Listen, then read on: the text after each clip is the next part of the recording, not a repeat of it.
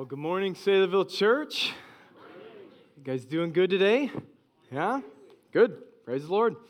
You can open up your Bible to Matthew chapter 10, and we'll be in the first 15 verses. We'll be jumping around throughout the rest of that chapter as well, but mainly the first 15 verses. And we're continuing in our series, The Life of Christ. And the title of this message is How Jesus Changed the World.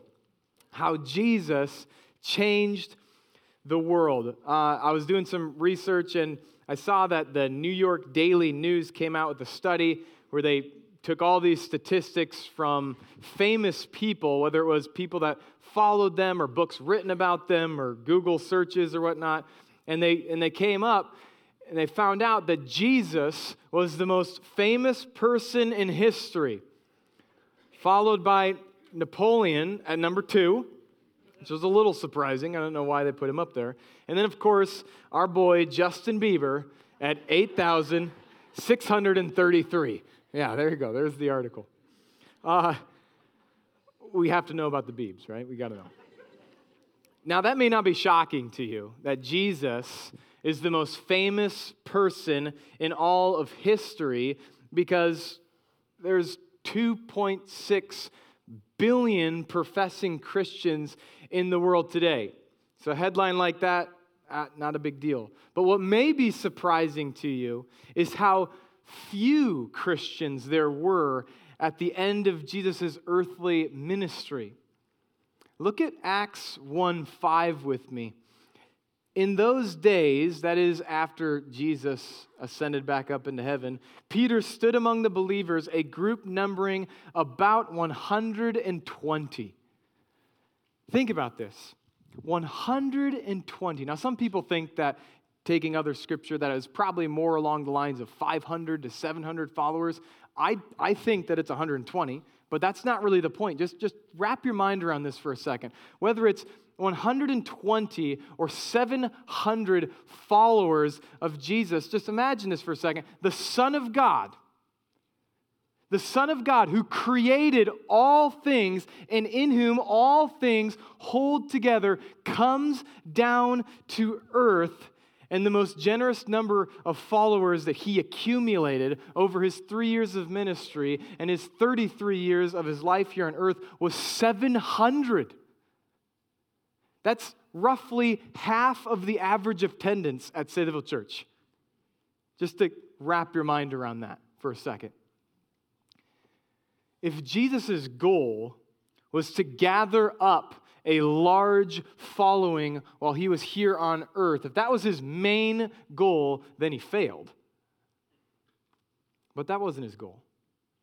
Jesus' goal was not to make a big splash in Nazareth in his own hometown, to make a name for himself. It wasn't to make a big splash even in the big city of Jerusalem. It wasn't even to make a big splash in all of the nation of Israel, because as John 2:25 says, Jesus knew what was in the heart of man.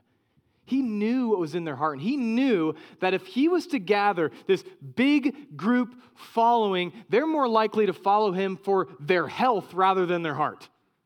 Right? So how did the world change like this? How did Jesus change the world in such a way that it went from 120 scared followers of Jesus up in a room, too afraid to leave because they didn't want anything to happen to them, to today where there is 2.6 billion professing Christians in the world? How did that happen? And the answer is, it's shocking.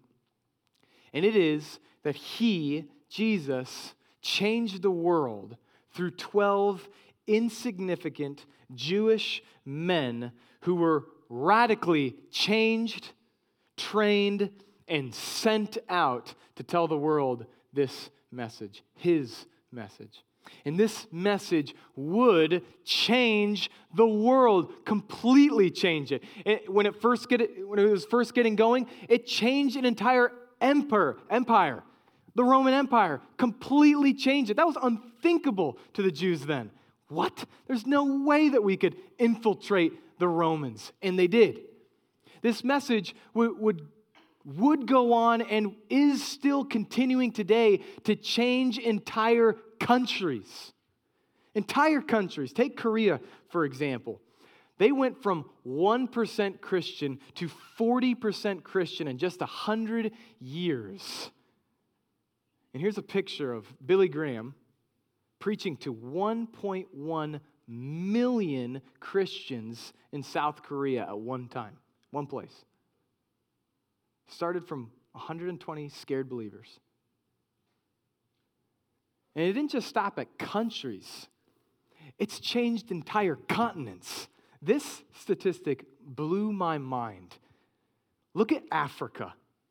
Africa went from 12 million Christians in 1910, which is still a lot, but went from 12 million Christians in 1910 to 685 million Christians in 2021. And the experts say 3 years from now, it's going to jump up to 760 million Christians. Well above 50% of the entire continent of Africa's population. That's amazing. Experts say the same thing's happening in China right now. Don't let some snobby Westerner tell you that Christianity is dying just because it might look like it is in Europe or in America. It's not. It's not dying. God's message is going out and it is changing the world. And shockingly, the most shocking truth about all of this is if you're a Christian here this morning, which is a lot of you, not all of you, but a lot of you, I'm guessing, then you are not an observer to history's biggest movement, because that's what this is. History's biggest movement is occurring right now. And you are not an observer to history's biggest movement. You are called to take part in it. I love documentaries, and I love watching them, and there's something about watching a really good documentary about an event or something that's going on in the documentary that makes you go, I just wish I was a part of that. I wish I was a part of that event or that movement that was occurring. Well, listen, history's biggest movement is taking place right now, and it is not going to be remembered in some biography or some book or some documentary that will be around for a couple hundred years. It will be remembered for all of eternity. And Jesus, or Paul, says in 2 Corinthians 2, you Christians, you are ambassadors for Christ. Think about this. You are ambassadors for Christ. You are the mouthpiece of God that is pushing this movement forward. God's divine movement forward. And so as we go to Matthew 10, and you look at it with me, Jesus here, he's just got done doing all of these miracles, and the miracles that we heard about last week. And here now he gathers up his disciples, like a lot like a general talking to his army before he goes and sends them out into battle. And that's kind of the picture I want you to have in your head. And so he's talking with his disciples, and he lays out his plan. So what I want to do is I want to join the 12. I want to join the 12 and enter into Jesus' divine plan to change the world. And we're going to get a snippet of that here in Matthew 10. So let's start in verse 1. And the first thing we see in verse 1 is that Jesus' plan was assessed with intentionality. Verse 1 says, and he called to him his 12 disciples. And this is the first thing I want you guys to see. The 12 were called by Jesus. This wasn't just some cool thing that they just decided to just become a part of. It wasn't a cool fad that they're like, hey, everyone's doing it, so I'm just going to jump on. In fact, the exact opposite happened, right? When Jesus did have a big crowd following him, he said some hard words, all of them left. And he looked around and he went to his disciples. Are you going to leave me as well? This is a divine calling from God on their hearts. And if you're a Christian, this is the same calling that is on your life right now. Following Jesus' call on your life is not an option, it is an order. It's an order from God. He's calling you if you're a Christian. Let's keep going. And he called to him his 12 disciples and gave them authority over unclean spirits to cast them out and to heal every disease and every affliction. And the name of the 12 apostles are these. I'll stop right there. Growth is natural and necessary for health, right?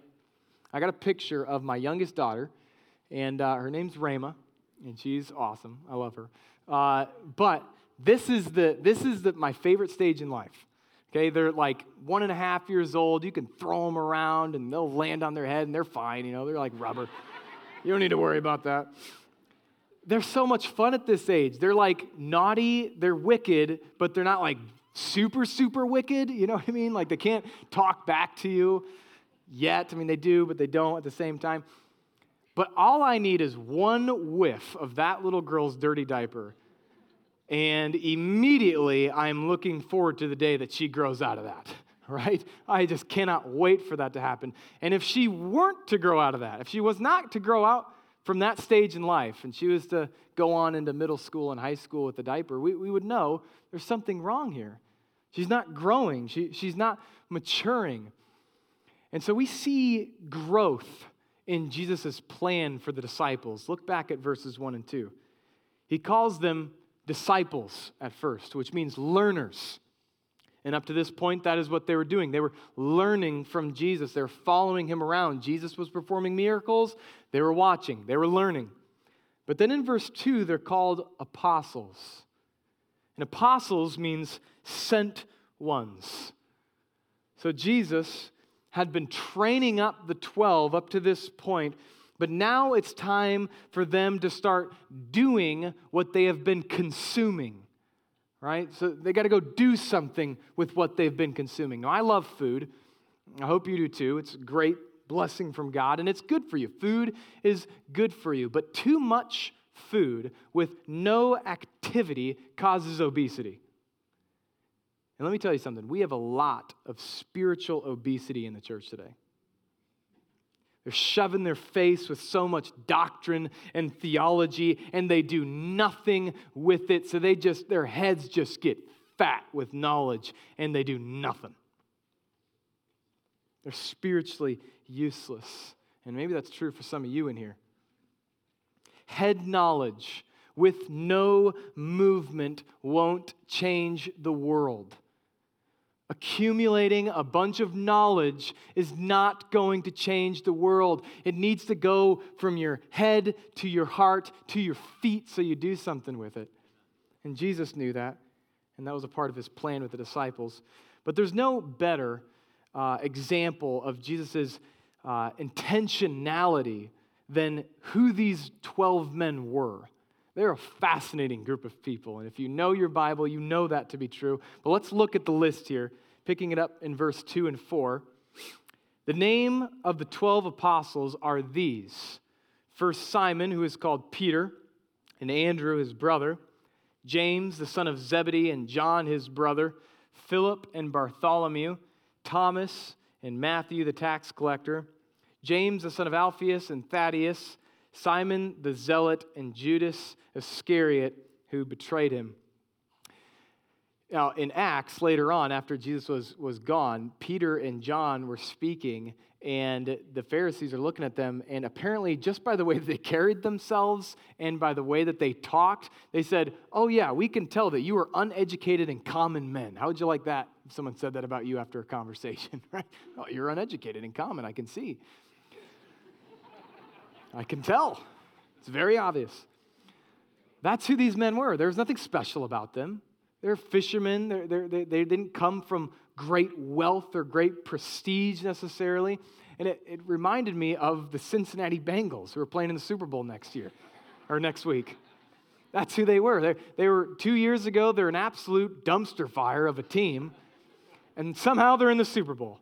And you got Peter here, starting off as the leader. Peter's a lot like the quarterback of the group, right? He's the beloved apostle with the foot-shaped mouth. He's either throwing a 50-yard touchdown pass or he's throwing it to the other team. There's no in-betweens with this guy. James and John are called the sons of Zebedee. They are the sons of Zebedee, and they're called the sons of thunder, which sounds really cool and powerful. But really, it's just Jesus is calling them hotheads. He's just saying, you guys have a really anger issue here going on, and you need to deal with it. At one time, they came up to Jesus after a certain town had rejected Jesus, and they go, hey, Jesus, should we wipe out this town with fire? And Jesus is like, no, not a good idea. We'll pass on that for now. Bartholomew, Nathaniel rather, an interesting story about him at the end of John 1, he kind of says this racial slur against Jesus. He goes, Jesus of Nazareth? What good could come out of Nazareth? Aren't they just a bunch of hicks up there anyway? What's going on? Thomas, the famous doubter, well known for his doubting of Jesus after he rose from the dead. But in Luke 24, we're told that all of the disciples doubted. All of the disciples had the exact same experience as Thomas, yet Thomas kind of gets this label here. Matthew was a tax collector. He's viewed in the Jewish eyes as a traitor because he worked with the Romans. And then Simon was a zealot. He even says it in his name, Simon the Zealot, or a revolutionary. And a lot of these zealots were actually trained assassins, which is super fascinating when you think about the fact that Matthew, a tax collector, a traitor to the Jewish people, was right next to Simon, the zealot, the revolutionary. And I think it was John MacArthur who said, if these two were standing next to each other outside of the presence of Jesus, they might have just killed each other. And yet, catch this, and yet, it is these men who Paul says in Ephesians 2:20 that the entire foundation of our faith is built off of their work. A dozen uneducated, common, insignificant men with polar opposite personalities and polar opposite passions, all working together because they were changed by Jesus. Working together to change the world because they were changed. You know, I truly believe that one of Satan's biggest weapons against the church is division among believers. It makes us ineffective. It makes us useless. Because we can't go fight an army in front of us if we're all discombobulated. Do you know what Jesus prayed hours before he died for you specifically? Hours, not weeks, not months, not years, literally hours before he died for you. This is what he prayed in John 17. I do not ask for these only. He's talking about his disciples. But for those who will believe in me through their word. If you're a Christian, that's you. It's a cool thought that Jesus prayed for you, isn't it? And this is what he prayed for you. That they may all be one. If we could take a step back and look at the example of unity that the 12 disciples are showing right in front of us, and we would stop dividing over silly secondhand issues that have nothing to do with the gospel, and rather go hand in hand with a fellow believer who loves the gospel, who loves Jesus. He knows who God is. He knows he's a sinner. He knows he needs Jesus to save him from his sin. If we would go hand in hand with these believers, I truly believe that the gates of hell would not prevail against us in the city of Des Moines. Do you? I do believe that. And on a side note, isn't the insignificance of these men so comforting to you? And so motivating. Not just comforting, but motivating. John MacArthur said, the greatness of God's grace is seen in his choosing the undeserving to be his people and the unqualified to do his work. All throughout history, God has chosen the insignificant to accomplish the magnificent. Amen? Whether it's the weak with Gideon or whether it's the youngest with David, Paul tells us in 1 Corinthians 1:27, God chose what is weak in the world to shame the strong. And I'm so thankful for that. If you're a Christian in here and you would say, yeah, that's me. I'm insignificant. I'm untalented. I'm common. Well, then be encouraged because you are exactly who God loves to use to change the world. Jesus' plan was assessed with intentionality, and secondly, it was accomplished with a message. Look at verse 5. These 12 Jesus sent out, instructing them, "Go nowhere among the Gentiles and enter no town of the Samaritans, but go rather to the lost sheep of the house of Israel and proclaim as you go, saying the kingdom of heaven is at hand." So again, you get this military terminology here. Jesus is instructing them. That's like a general of an army giving out commands. And Jesus commands them, don't go to the Gentiles or to the Samaritans, but go to the lost house of Israel, because he knew that salvation was of the Jews first and then to the Gentiles, as Paul lays out for us in Romans. But I want you to focus on verse 7. Look at verse 7. Jesus says, proclaim. That's the word for preach. That's the word for herald. Shout out from the rooftops that your Messiah, the Son of God, is near. He is here. And because you are sinful, you need to repent. This message that Jesus was telling them to proclaim is simple. It is offensive. And listen to this. This message has the power to save somebody from their sins for all of eternity. Notice what Jesus didn't do. Jesus didn't say, guys, I need you to go create like the best vision statements you can come up with. I need you to come up and conjure up these evangelistic strategies. This is what I need you to do. He didn't say, I need you to go get 7 degrees from the greatest college around so that you can debate and argue. He said, the very first thing I want you to do is to stand up and proclaim and preach this gospel message, my gospel message, and watch what I'll do.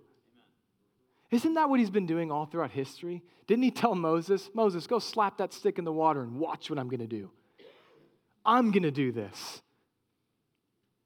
All throughout history, the spiritually dead have been raised to life through the preaching of the gospel, through God's word. It started with the prophets in the Old Testament. It continued on in the New Testament, and it is occurring the same way today. This is how people get saved. Listen, Saylorville Church, there is no substitute for changing the world than opening up your Bible and proclaiming God's gospel message straight from God's mouth to them. This is where change happens in the world. It's not through your intellect. It's not through your charismatic personality. Changing the world starts with looking at the message that God has given us in His Word and being bold with it and telling other people about it. My favorite apologist, William Lane Craig, he's a brilliant man. He's the world's leading apologist, super smart. He was asked in a question, when somebody was asking him a question one time, they said, well, what's your favorite argument? Where do you go to when you want to really convince somebody that God exists and that Christianity is true? And he was like incredulous at first. And he looked at him, he goes, I don't go to an argument. I tell them the gospel. I don't care how much of an atheist they are. You tell somebody the gospel, and you may just watch the gospel wash over their eyes, and they may pass from death to life just because of that. Jeremiah says, is not my word like fire, declares the Lord, and like a hammer that breaks the rock into pieces? And the answer is yes. God's word is that. God's message is a hammer that can break a dead heart, dead, cold, hard heart, and make it alive. Jesus' plan is also, thirdly, assisted with a method. It's assisted with a method. It was accomplished with a message, and now it's assisted with a method. Look at verse 8 through 13.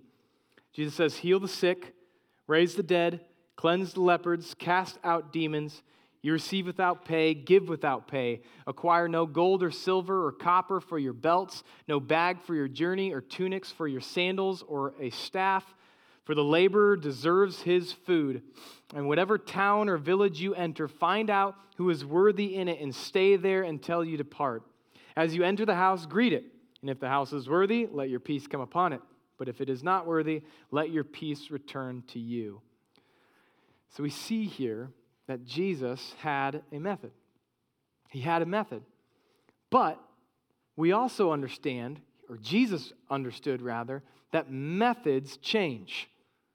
And I know that because later on in his ministry, in Luke 22:36, Jesus himself would say virtually the exact opposite thing as he says right here.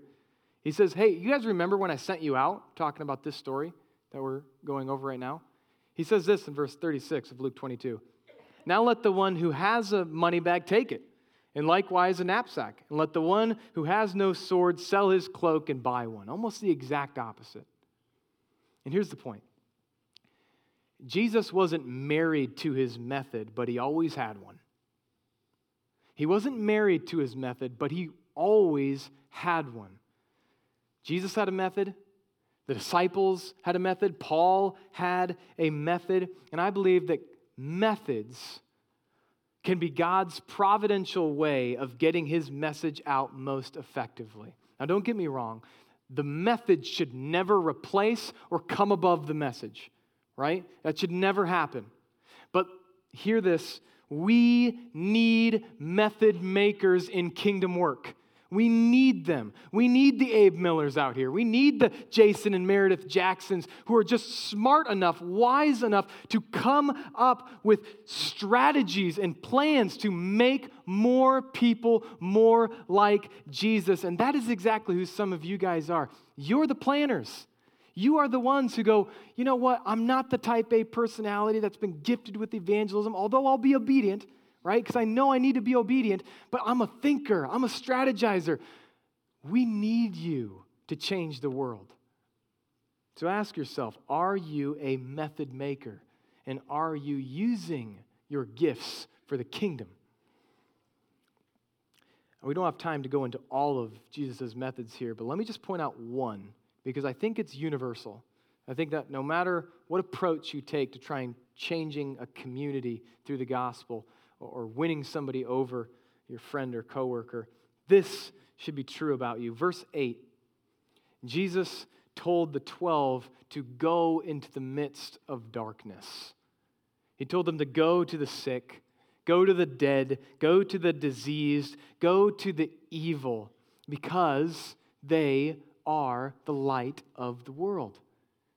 And as Christians, you are the light of the world, and you don't hide light. The purpose of light is to search out where that darkness is and go to it. That is exactly what Christians are called to do. We are not called to isolate, but to illuminate the darkness in homes, in neighborhoods, in schools, in workplaces. You don't look at your neighbor across the street and go, they're kind of weird. I don't want to go there. I don't want to talk to them about it. You look at the darkness and you go, that's exactly where I'm needed. You, as a Christian, are called to go to the darkness. So ask yourself the question, how are you doing? How are you doing with that? Do you look for the dark areas in your life, at your schools, at your home, at your workplace, in your neighborhood? And do you go to them? And this leads us to our last point here. Because as Christians, when we are joined hand in hand in unity, that's our first point, while proclaiming a message that is offensive, that's our second point, in a place that is dark and evil, that's our third point, then we are headed for rejection. And we are headed for suffering. And that's why Jesus' last part of his plan here is it is advised with a warning. Verse 14 and 15. And if anyone will not receive you or listen to your words, shake off the dust from your feet. And when you leave that house or town, truly I say to you, it will be more bearable on the day of judgment for the land of Sodom and Gomorrah than for that town.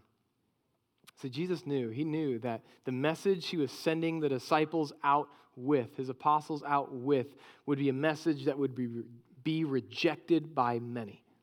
It would be rejected. And so he wanted to prepare his disciples that if you're going to follow me, if you're going to obey the calling on your life, then it comes at a cost. And just read these verses along with me throughout the rest of this chapter. This is how Jesus warns his disciples. Verse 38 in chapter 10. Whoever does not take his cross and follow me is not worthy of me. Verse 16, I am sending you out as a sheep in the midst of wolves. Verse 17, they will flog you. Verse 21, brother will deliver up brother over to death, and father his child, and children will rise against parents and have them put to death. Verse 22, you will be hated by all for my name's sake.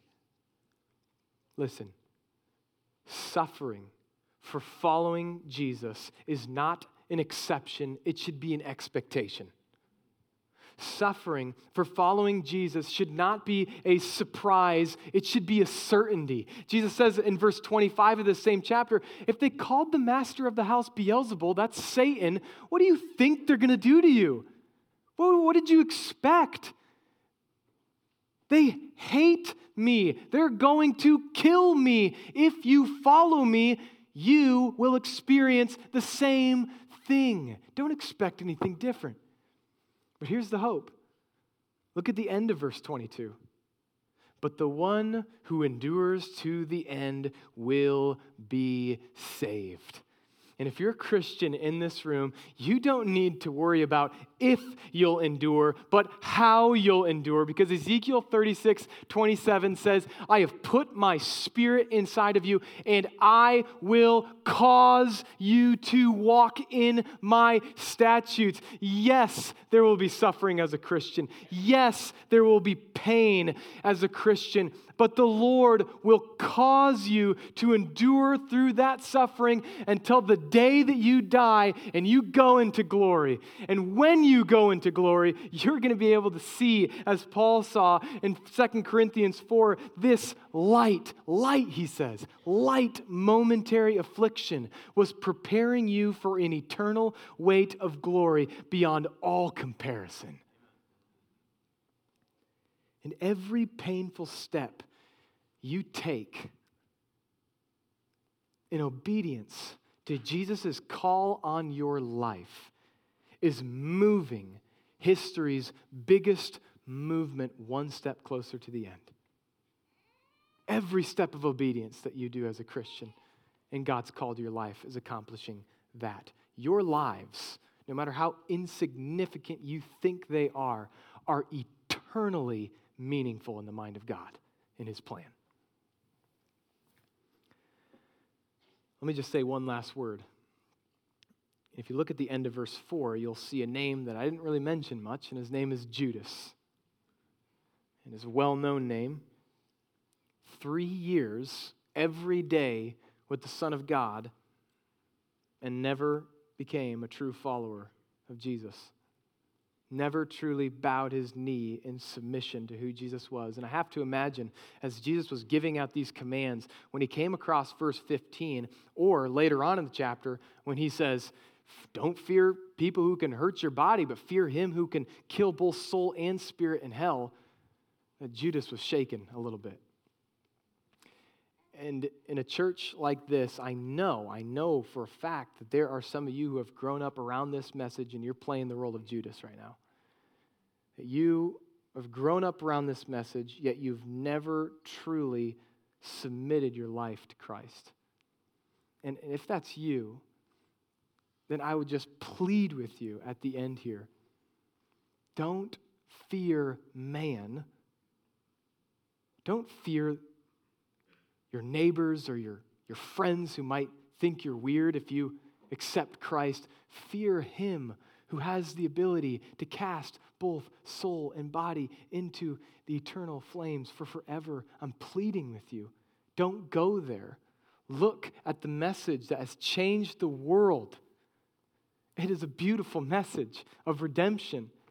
It is a beautiful message of love, where Jesus says, I love you. I've died on the cross for you. Look at that message, believe it, and trust in it, and be saved. As Paul comes out here, we're going to transition to the Lord's table here.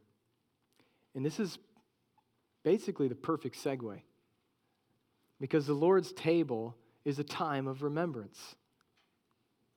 If you're a Christian, this should be your motivation for everything. It should be the motivation for asking yourself the question, am I being sent by God right now? Think about the cross.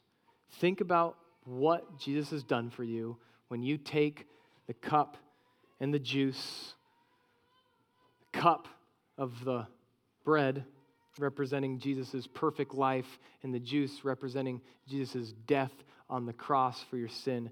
Think and examine your own life, confess sin, and remember what Jesus has done for you. I'll come up here in a couple of minutes and we'll take it together.